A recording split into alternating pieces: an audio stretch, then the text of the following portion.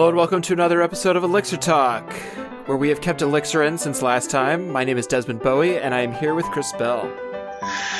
I loved it. I have kept Elixiring, though. Have you? Well, that's a nice change of pace. I have been Elixiring. I've been Elixiring all week, working on a couple of side projects. A few that I'm not ready to talk about, but hopefully soon, because I think we may be able to use one of them to support this podcast. One of the funny things about having a technical podcast is that we can talk about code, but you can't see it. So I think it makes explaining solutions more difficult. But we may have a way to improve that in the future.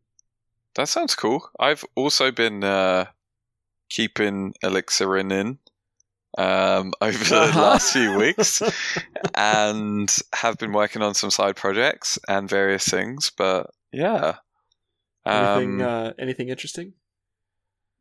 So much. I think I will talk about some of it a bit later on in the podcast because I want to parlay into some GraphQL kind of stuff that I've been exploring. And I think I have some opinions now, which is a thing that I haven't been able to say before about GraphQL.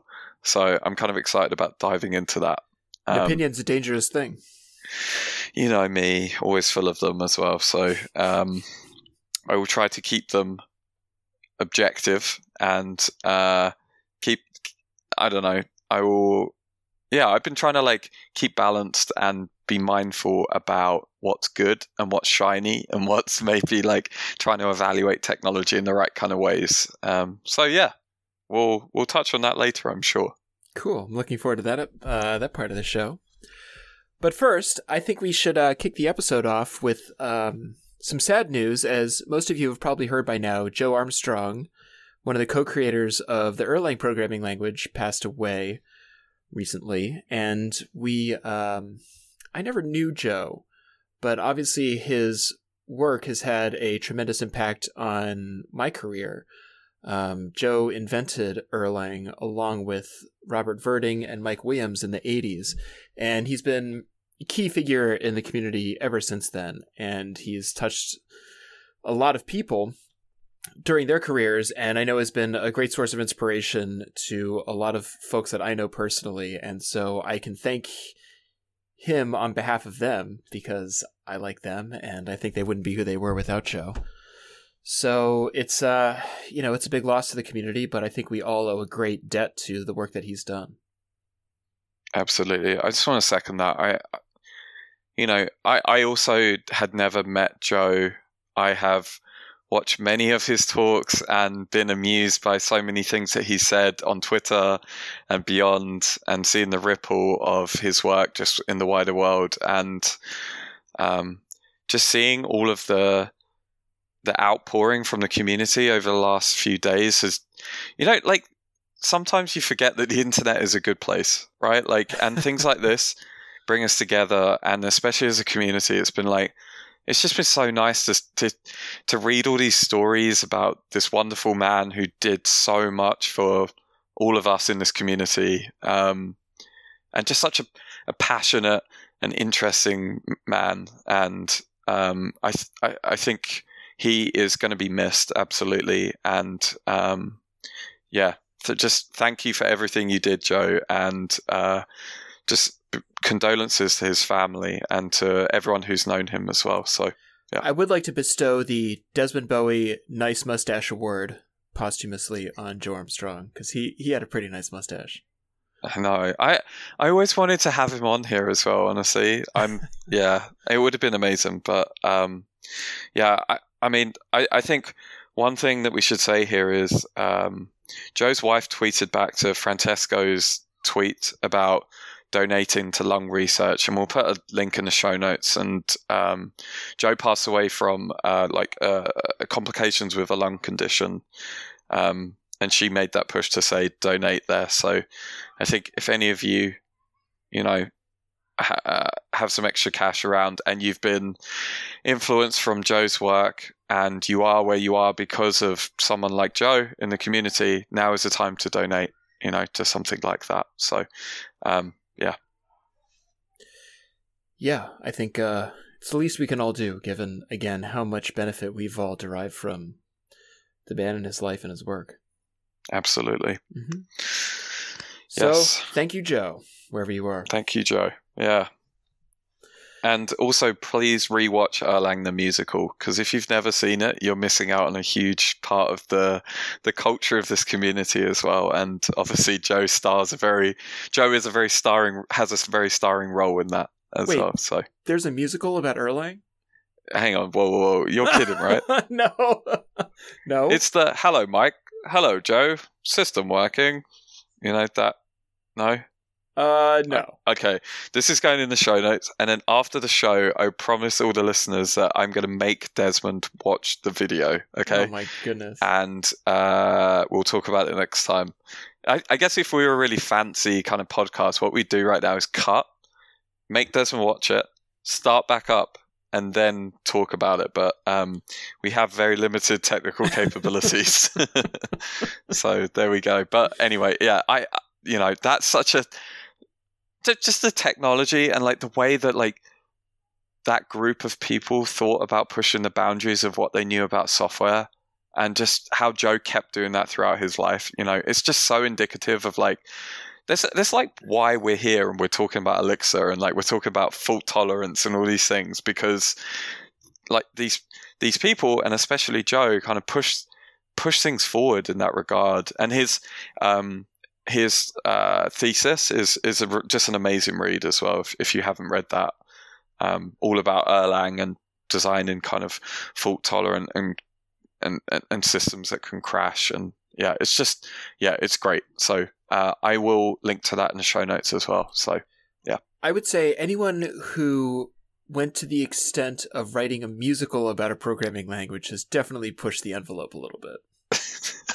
Well, okay, there's so much you need to know, but we'll leave that for another day. Oh man. Anyway, I have one other thing I want to say as well here, which is a segue on from Joe onto MPEX. And as we know, it's April 23rd when we're recording this episode. So I'm sure you'll receive this hopefully around April 30th or so, depending on how good Desmond does with the editing. Sorry, Desmond. Depending on how quickly I get through this musical. Yes, exactly. But MPEX NYC is fast approaching. So MPEX NYC is on May 18th here in New York City. We have a fantastic lineup. I am actually teaching a training on May the 17th. I'm doing the Intro to Elixir training. So if you're listening to this podcast and you're not sick of hearing me talk and you want to learn a bit more about Elixir, you can come along and I will personally train you, and we can talk about how cool Elixir is in person. And also, if you come to the conference on the Saturday, you're going to hear, I think it's 8 or 9 speakers at this point, one of which is Dave Thomas, and some other fantastic folks there. We have Eric of Ecto fame as well coming along to talk, and a bunch of other people who from the community who are just giving some fantastic technical talks. So if you have not bought your ticket yet, now is the time to do so. You've got about 2 weeks left from when this episode comes out. And, you know, I would love to see you there. I'm sure Desmond would love to see you there. And you can come and bother us and tell us why everything we say on this podcast is wrong and why our opinions about Star Trek are also incorrect. I'm okay with that. Yeah, that is the chance. If you want to do it, that's the chance. So, yes, we'll put a link to the show notes as always, but would love to see you there.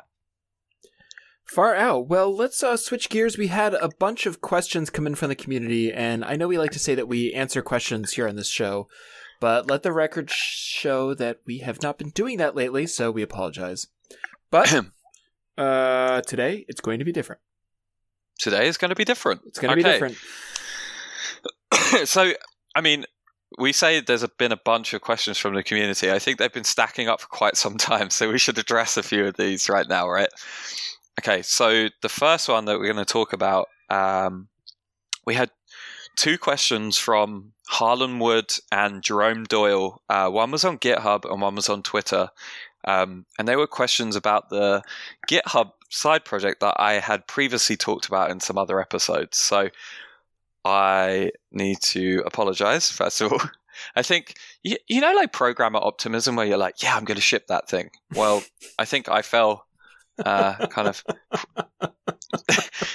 I fell prey to that kind of idea, and I didn't release the GitHub pull request app that I was trying to build, and actually haven't actually worked on it in about 3 months. So we are now in April, and I haven't touched that since January. So apologies to those people.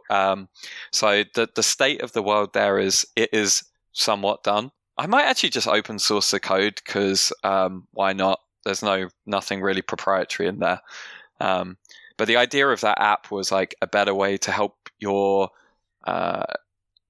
help engineering leads, really, like if I'm getting specific, help engineering leads manage pull requests that need to be reviewed, approved, or re-looked at as well, and giving you a really tight feedback loop that was outside of the GitHub notifications to do that. And I still think there's an idea there, and maybe I should just open source what I have. It's all Elixir. It works. All the backend works. I got really bored when I was doing the UI and I just stopped. So maybe I should have done Phoenix Live View. Maybe that would be a better way to do this. But yeah, there you go. So that's the conclusion on that for Harlan and for sorry, forgot your name, Jerome. Well, I think we can all relate to that programmer optimism. I hope so. Yeah, we're all here. We've all been doing this for a while, right? Not going to bust you too hard on that. Thank you. Okay, so and then the next question that we had, which we had way back, we'll reverse the clock, and we had a question. Oh, actually, it wasn't way back. It was 15 days ago. Here we go. So we had a question coming from Andre Gutgong. Andres Gutgong, coming to us all the way from Barcelona, Spain. And, when you're online, it doesn't really matter where you're coming from. But I still think it's cool because Barcelona is exotic. Also, international listeners, thank you. Yeah.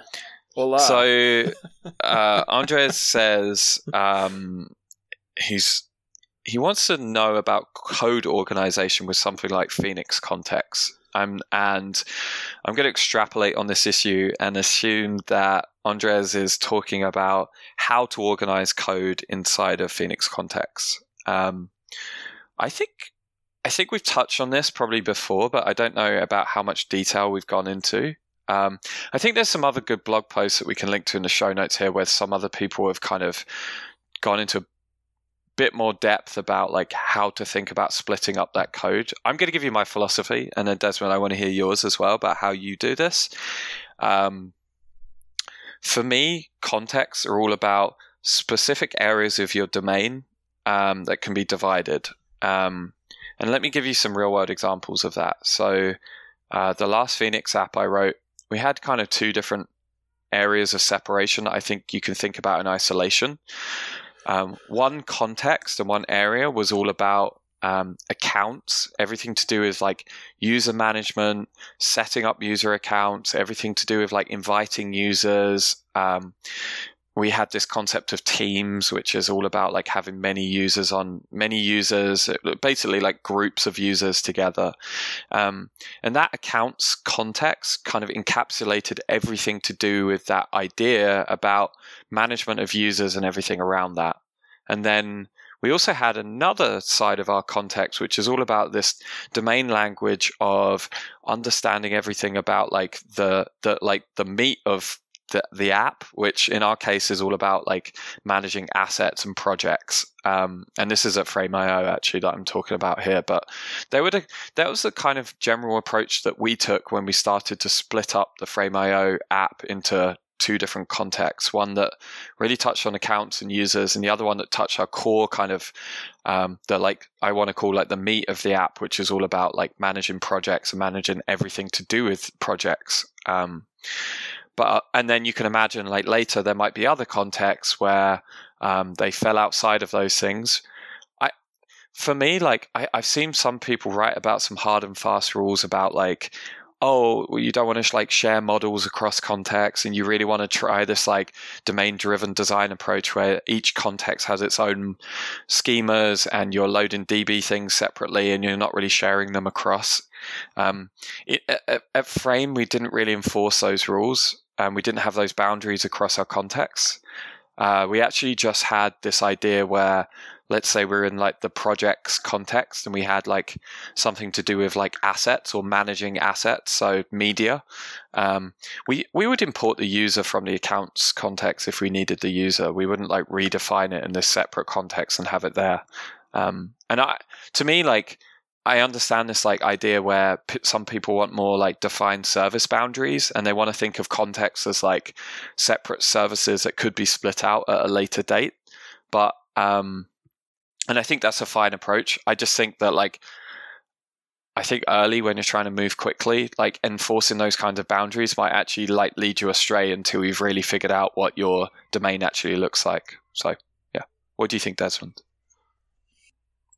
I got really into domain-driven design maybe 5 or 6 years ago, and was like, this is super cool, and went as far as writing a Ruby library to support that programming style.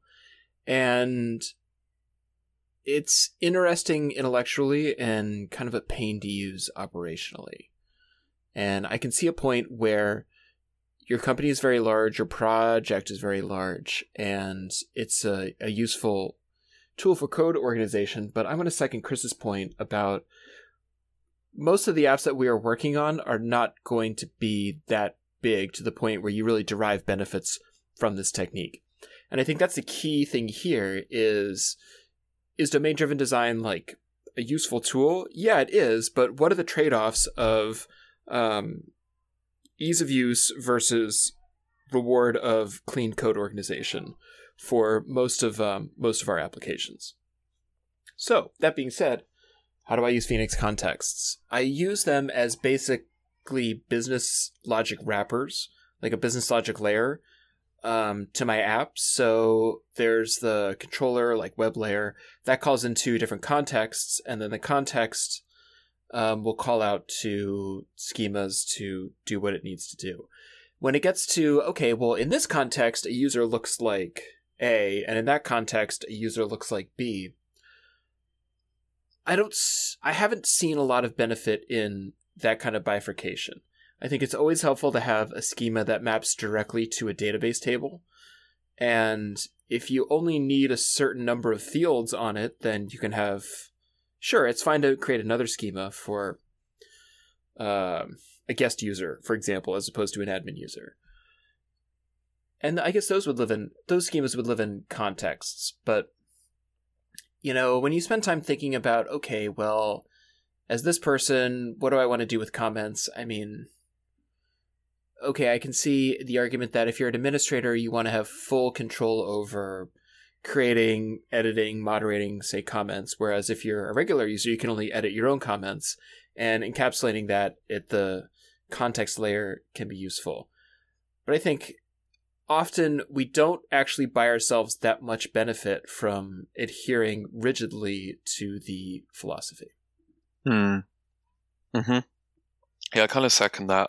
I think like when I break down like what I've done in context, I like to think of my context as like service functions, right? Yeah. Basically, like the services that interact primarily in like what I'm dealing with most days is like external systems and external like data stores. So whether that be a database or making API calls to another service or storing assets in S3 or something like that. But like the service modules themselves are basically just all of the business logic that encapsulates like taking stuff from the outside, whether that be sockets or controllers or whatever it might be, parsing that and then performing all of the business logic, the validations, everything in order to perform the actions that those functions are trying to achieve, right? So I might have like a create user context service function that would basically end up inserting the user into the database, and we're just passing structs around most of the time, and those structs are like ecto structs. I know there's this like big movement in DDD to like, oh, don't pass your DB objects around, and actually think about them as like abstract types, and like try and like not like leak. And I think like people talk about this a bit more in the Elixir community as well, of like, don't leak your Ecto like models and schemas around everywhere. And like I honestly, I think like for us at Frame, certainly, and most of the apps I've ever worked on, like most of the stuff is just DB mapping, right? Yeah. And like most of the stuff is like a schema that like you're taking a row from the DB and you're doing something with it. Like, and like I'm okay with that leaking everywhere, because it's just like it's part of the application, it's part of the design. And like, you know what? Like I actually think adding a separation layer would not get you much there. And like Ecto structs are like extremely lightweight anyway, and I have no problem like thinking about those as just really kind of raw data accessors, you know, like they're just like literal mappings of a table onto a struct. So yeah, I mean, your database, like the idea of a relational database is you are capturing business logic and relationship of business entities and their attributes. And that's what it means to have a foreign key. That's what it means to have columns on a particular table. So, you know, does that always work? Like, no, your mileage may vary, and that's why we can do whatever we want with code. So just be, I guess, judicious about it. I'm rereading the question, and on second read, I think what Andres is getting at is more about, like, where do we put code in general? And Phoenix Context is one solution to it, but he also brings up umbrella apps as like, well, is this a reasonable choice for putting my code in places? Because we could put all of our code in one single file and be done with it. But how do we break it up? Yeah, for me, that's like, I think like when I reflect back on my Elixir career to date, I'm like, I think when I first learned about umbrellas, my and we've talked about this in other episodes, where I made the mistake of kind of dividing apps up on the context, and actually like subdividing apps, right? Like, so you'd end up with an umbrella app that was basically just like a ton of contexts and separated as separate applications. And like nowadays, the way I think about that code organization is like, and I honestly, I think Phoenix is doing a really good job with this out of the box now. Is like, you have your web and you have your like main logic, right? So if you name your app blog, you end up with blog web and blog, right? And blog may have many other contexts inside of it, but blog web always calls into that application, into that like namespace effectively, because it's not a separate application there. It's just a separate namespace and like of module naming, and like blog web calls into that, and then you might have other contexts inside of there, and then you're kind of breaking your code up like that. And I can share some of the things that we do around naming. The conventions that we've done have scaled quite well, I would say, at Frame. We have basically split it up, so we have like an app, which is all of our core business logic. And the reason why it's not in our main API is because it's shared across a couple of apps. So that's why we used a separate application to kind of share that logic. And you could do that with Hex, private organizations as well now. If you didn't want to do it as an umbrella, we chose to do it as an umbrella there. And then inside of that, we have all of our contexts. So we have our accounts, we have our projects, things like that. And then inside of each one of those contexts, we end up having one folder that has all of our schemas in it. So literally all of the Ecto schemas. And then we have, I like to like in my like service modules, I like to split out the idea of like authorization, which Desmond, you was talking about before, but I like to split that out into a concept of policies. So can this user do this thing? And like, if you're familiar with like can or like those old Ruby modules, and there's a few in Elixir as well, but I like to kind of split those out as a separate kind of idea that you can unit test in isolation as well. Yeah, and so I like to have those as separate policies, and then have all of your kind of service modules inside of that context. Yes. Cool. We should just share some stuff, and I just found Michael Muscala's blog post about putting context in context, so we'll share that as well. Yeah, I mean, I recommend against using Umbrella apps unless you specifically need to deploy a standalone part of your application to a specific server that the rest of your application will not run on. I would say do not use Umbrella apps. Like when Umbrella apps were, well, I guess they're in Erlang, right? Are they? I don't know. I think there's a concept of application share, but like it's all about configuration otherwise, right? So in way back in the dark ages, there was no such thing as private hex repositories. So Umbrella apps were a way to write your own library, like internal library, and include it in your application. But now organizations can have private repos on Hex, and so there's less need to like bake that into the structure of your application. Mm-hmm. In fact, there's no need to bake that into the structure of your application. Yeah. It's going to go all the way here. So I think it's a good rule of thumb. Don't use Umbrella apps. Contexts are useful, but it's sort of like service... I want to say, imagine service-oriented architecture, except the service is not external, it's just inside your one app. Yeah. And even then, like, be judicious in your approach to that. Like, I just don't go overboard in like thinking about everything as services and nothing can cross the boundary, because like honestly, you're probably doing this because you want better organization, and if you're doing it early, I just don't feel like you know enough about your domain to really make those decisions. So yeah, I'm basically at the point now of anarchy where I'm like, just put it somewhere, it doesn't matter. Like, functions have no... You're gonna get it wrong. You're going to get it wrong, and how you group them doesn't mean anything. It's just supposed to make some sort of sense, and if it doesn't make sense, or if it doesn't make something super easy for you, then there's no point. Absolutely. So there you go. There you go. Okay, so then the last question we wanted to answer today was from Sasha Wolf on Twitter.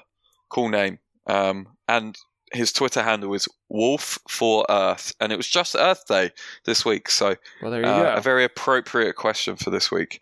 So Sasha Wolf asks, you're always saying how you love event buses on Elixir Talk. I can relate to that. So please tell me, what are you using for that? An open source lib?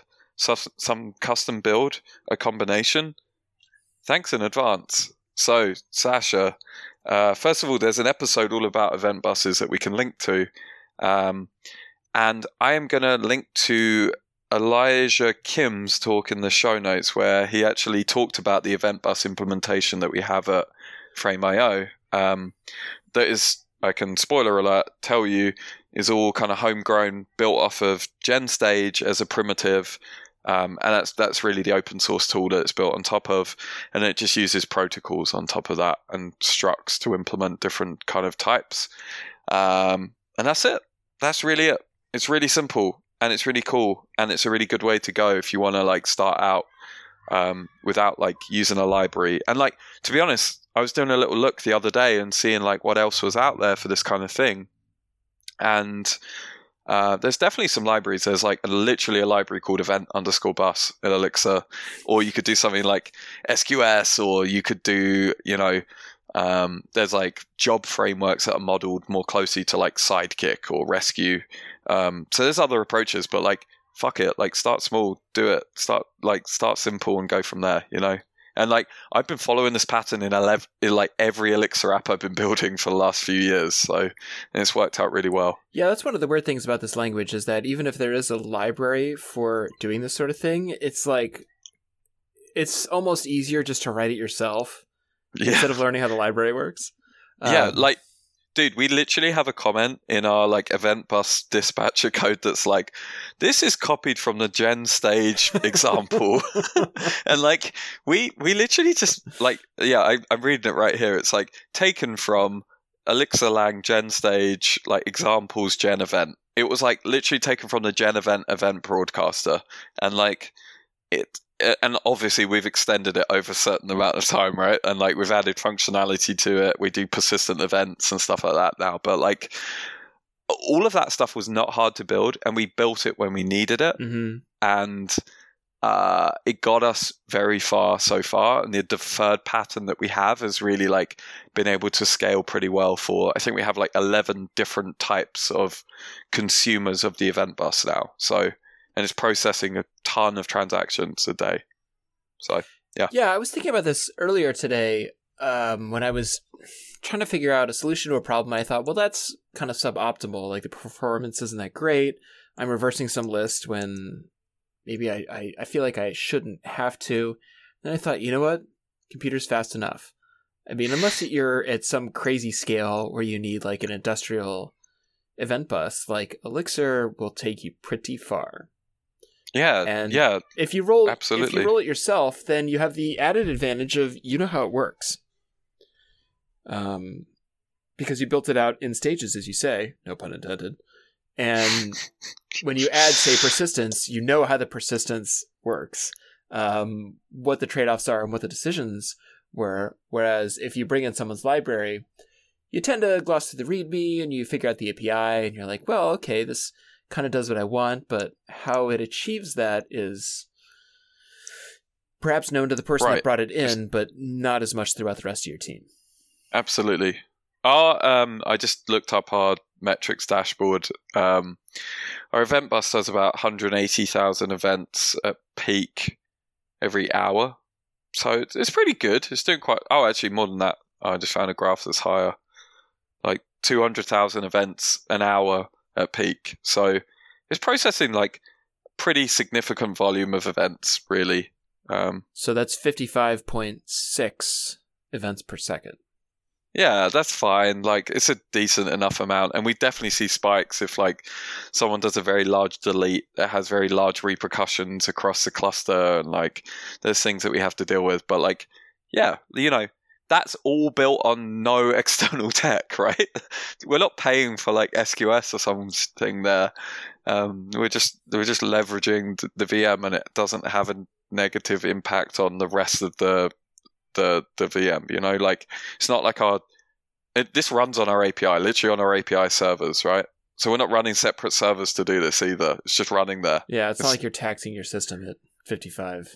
No, we're fine, and like everything's good. And you know what? I'm very happy with the decision we made there. You know.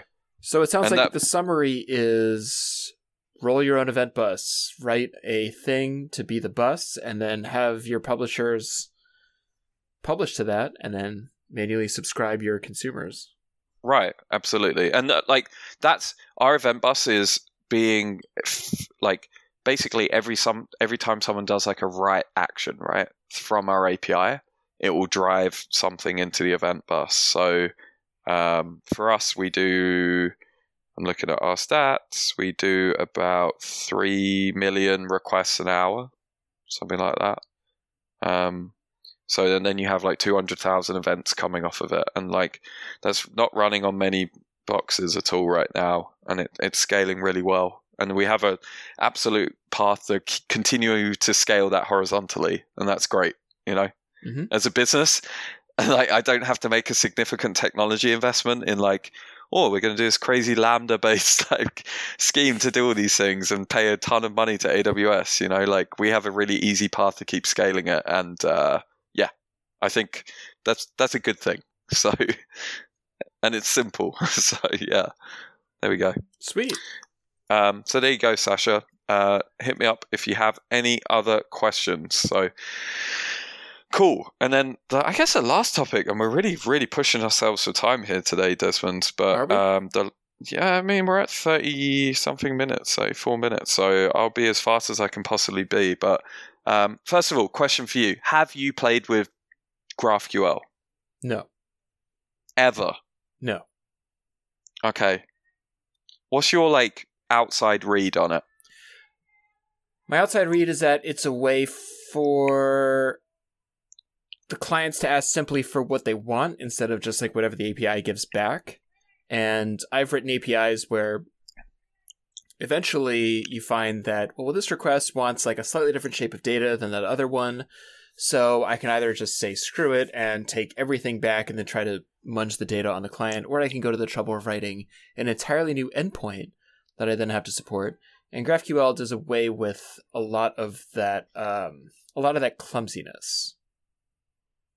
Yeah, absolutely. So, yeah, you're spot on. GraphQL is a query language whereby the clients can specify the data they want and any relationships of that data they want in a graph-like format. The clients are specifying those queries. You have a single API endpoint that you're exposing. That query is then processed by the server, which resolves the data and then sends it back down to the client in a format that is typed and understood. So, a couple of things here that are really nice wins.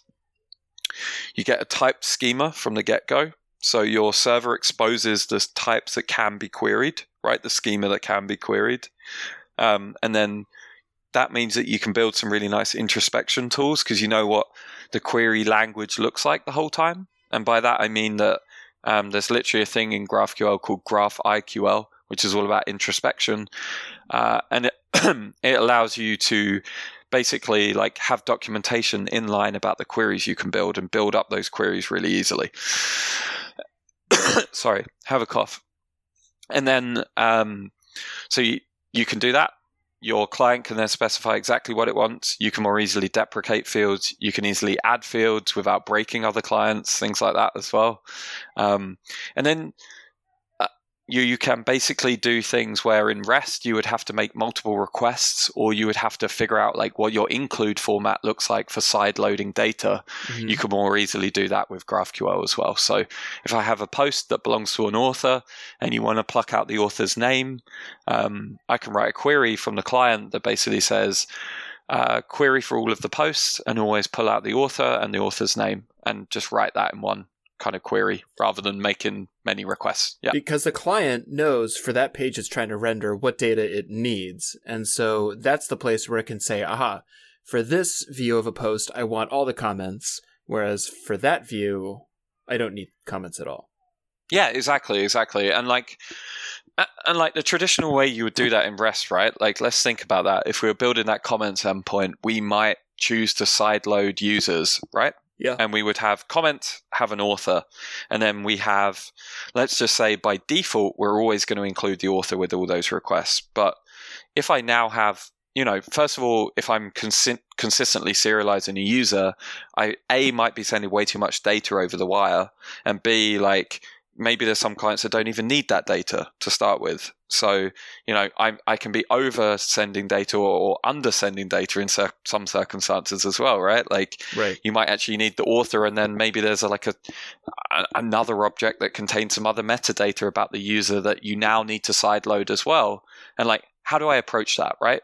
So I think in REST, there's a few answers to this. There's, you've got like the JSON API spec that has kind of thought through how you standardize this and how you do a better job of consistently serializing it, consistently serializing entities and doing relationships between those entities as well.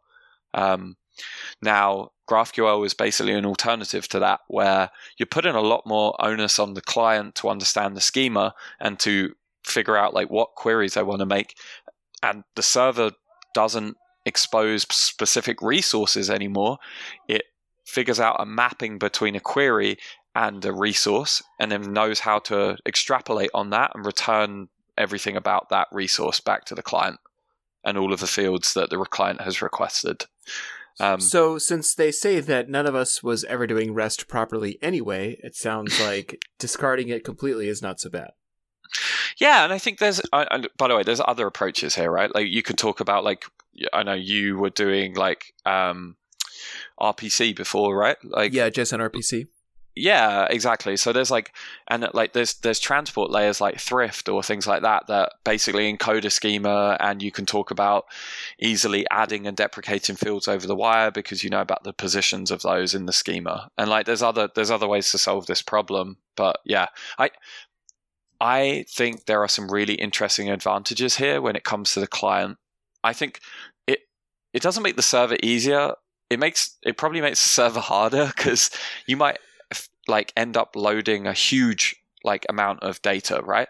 Like unless you're careful, you could be saying, you could have a client being like, I want to request this extremely deeply nested object that has tons of permissions checks that is maybe hitting like, maybe going between like 7 different services and aggregating the data and figuring all of that kind of stuff out. And like, but I also was thinking about this a bit more recently, and the same is kind of true of REST. You can still make bad decisions in a REST API, right?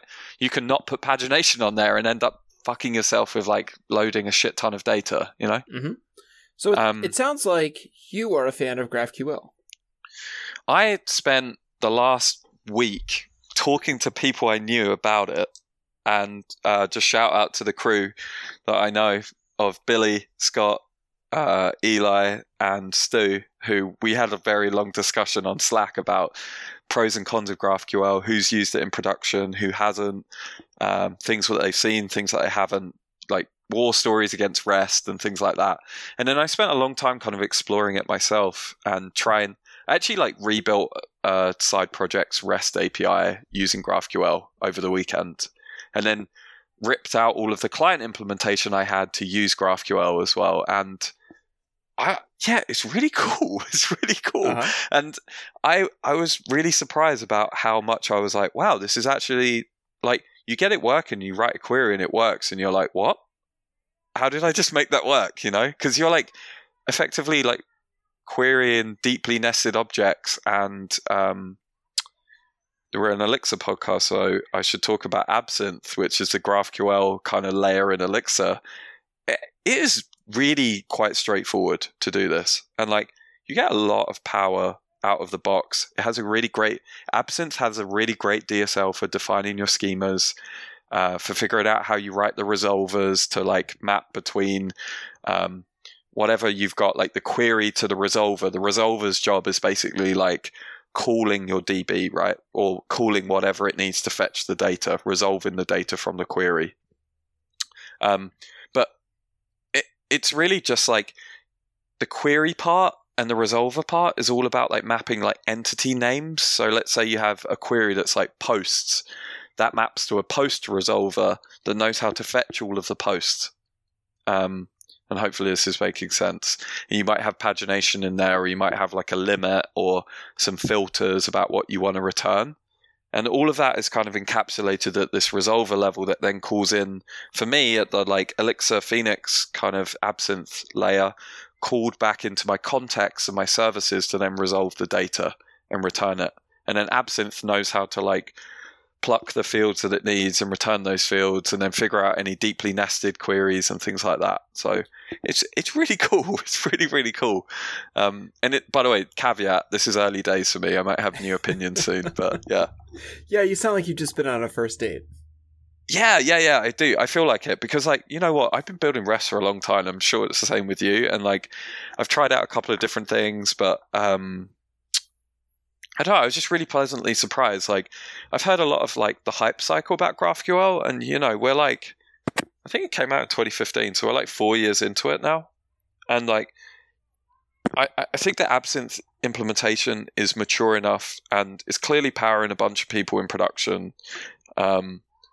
It's simple enough to write where, I could imagine ramping a team on it. And like the fact that you get all like strongly typed schemas out of the box is just so nice. Like going through the rigmarole of trying to like write documentation for a REST API, holy crap, like we've been doing that at Frame for a while. Like we're writing like an open source library actually to do it in Phoenix, that hopefully we can talk about at some point soon. But like, yeah, like the fact that all of that just happens and you've got this like really great query language on top of it and you can do all these things, it's just like, just feels so powerful. That was one of our challenges at Versus, was documentation around all these different JSON RPC calls, and that, we never came up with a good answer that was efficient, automated, and something we could disseminate among the team. But that said, I want to challenge you a bit. Here at Elixir Talk, we disagree with each other from time to time. Because earlier in this episode, we were saying, like, do you really need context? Is this really that important? What kind of benefit are you deriving from it when you're just trying to get shit done? So, I put it to you, Chris. Does GraphQL cross that threshold of being like, yeah, this really does move the needle? Or is it just another thing that you can do? I think there's certain circumstances where for me, like from the outside, it feels really good. And I think there's times where you probably don't need it. I think if you've got a simple REST API with a single consumer and that's all you need to do, and your graph is not that complex or deep, like, and you don't need to expose all of that graph for like third parties to be able to query, like, just build REST. Like, if you know REST and you're productive with it, just build REST. You know, I think like the reason why I was evaluating this from the get-go is like I'm building like a multi-client app where it has iOS, Android, and web from the get-go, right? Mm-hmm. And I'm like, and then it may also have like a public API as well. And I'm like, this feels really good. This feels like a really easy way to be able to enable this cross-client kind of work fairly easily. And then, you know, like when those clients diverge, which I think inevitably they will do at some point, I have a mechanism in which I can enable that and just continue building without worrying about it, you know? And it doesn't feel like too much overhead. It also gives you versioning for free, right? Yeah, you can deprecate fields, basically. Yeah, you can indicate in your schema when a field is deprecated for your clients. And then there's all this tooling built on top to say, like, what fields are clients using, what are they not using, what can therefore you deprecate more easily. Like, because you know exactly what they're querying for, you can make assumptions about what they're using, right? Which is, you know, yeah, sure, there may still be like things that aren't true there, but there's definitely areas where it could be really good. I will say one other thing here as well, which is like, if you were building like an aggregator across many services that you have, let's say you were a bigger company and you had many services, each of which, you know, had its own graph effectively, and you wanted to do an aggregation service across that, I think GraphQL is an amazing tool for that. I really do. I think that the transparency it gives to clients in that regard could be really, really powerful. Like, you're just like, you know, you're basically just being like, query whatever you want and we'll figure it out. And like, yeah, as a back-end team, that's probably kind of scary, but like the power that it enables for your clients is incredible. So, yeah. So speaking of back-end and just general like infrastructure concerns, if the queries are opaque, then how can you deal with things like caching requests? Yeah, so that's a problem. You can no longer do caching at the, like, you can't do HTTP caching anymore because everything's a post. Right? So you don't get an easy cacheable entity like you do with REST. So your cache layer now has to move inside of your GraphQL layer, right?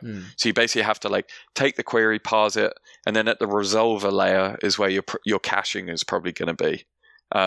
So that's probably, you know, you're gonna have more invocations in that case. There are ways, like there's strategies where people have been looking at caching here as well. So there's probably more work and more things I need to read up about the subject. But yeah. Because like the thing with HTTP is there's caching built in at so many different levels. Yeah, and like you get it out the box, right? You do like edge caching of like REST responses, especially if it's like a publicly accessible response and you can just cache the whole JSON object. You're done. Yeah, I mean, you just send a header in the response. You say this response is good for 3 days.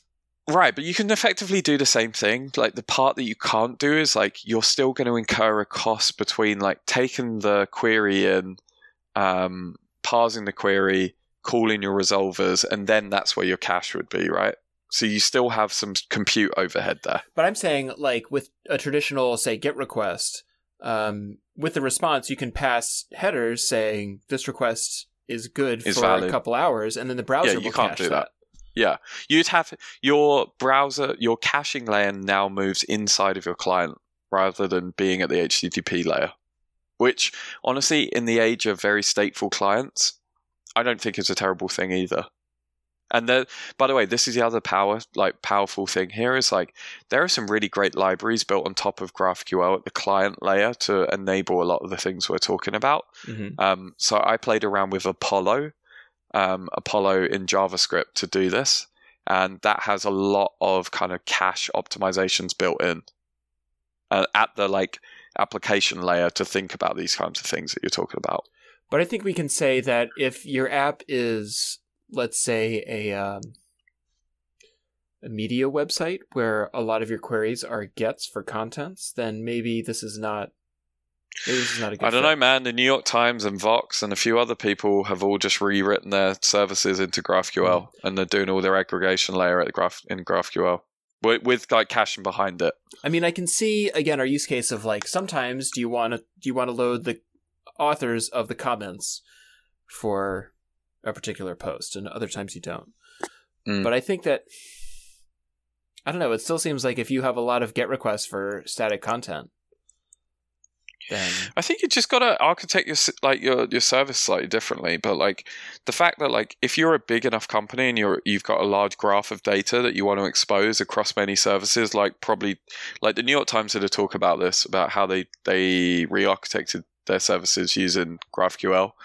I'm sure I'm sure caching is a huge consideration there, right? Like millions of page views, like, yeah, I'm sure that's a thing they have to think about all the time, and like they've made that work. They have, they've enabled this, and I'm sure there's like I'm sure these are like not necessarily like totally solved problems, but they're at least considered problems. You just have to think about it in a different way. The question is, can we pronounce it GraphiQL? GraphiQL? GraphiQL?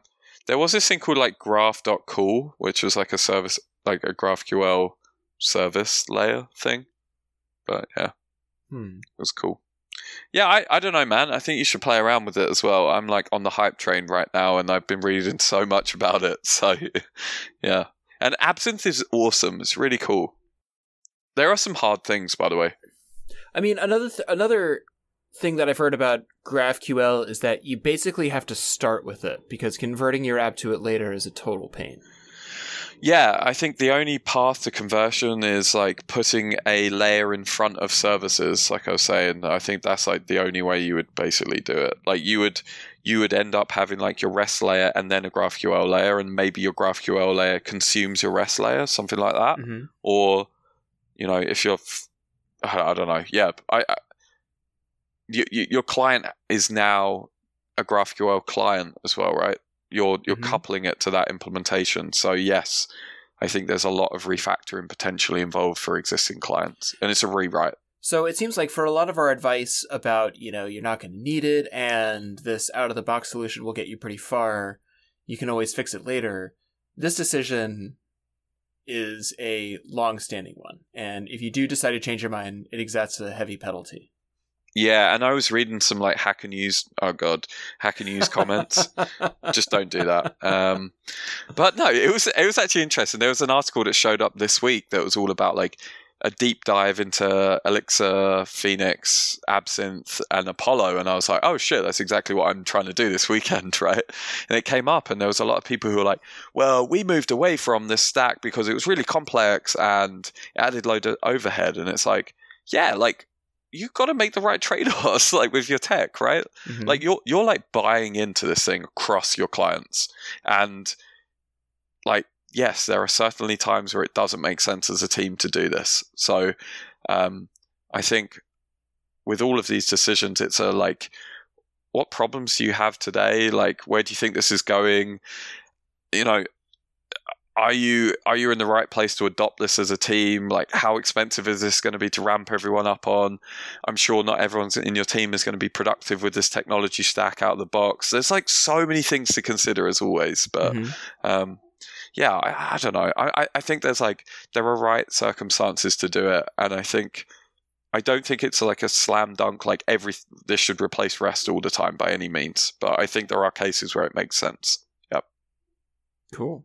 Well, I will add that to my list.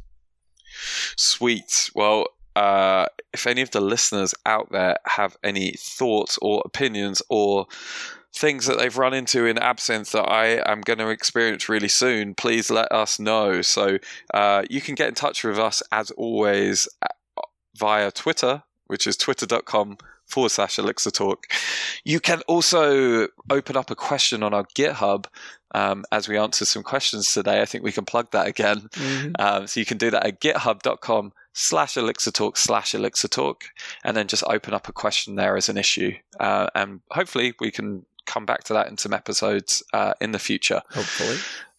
Hopefully. And then, as always, we would love to hear your reviews of this podcast, and we'd love you to tell your friends. So wherever you're getting this podcast today, hit on the rate button, give us some 5 stars, give us a review. We massively appreciate it. So yeah. Cool. Well, thanks everyone for joining us for another fascinating episode of Elixir Talk. A very extended episode. It's 55 minutes. Ooh, so we really earned it today, didn't we? We really did. And so did our listeners. Yeah, thanks for sticking with us all the way through to the end. And yeah. Keep elixiring. Keep elixiring. We should say that with a little more confidence. Ready? We should. 1, 2, 3. Keep elixiring. Keep elixiring. I love it.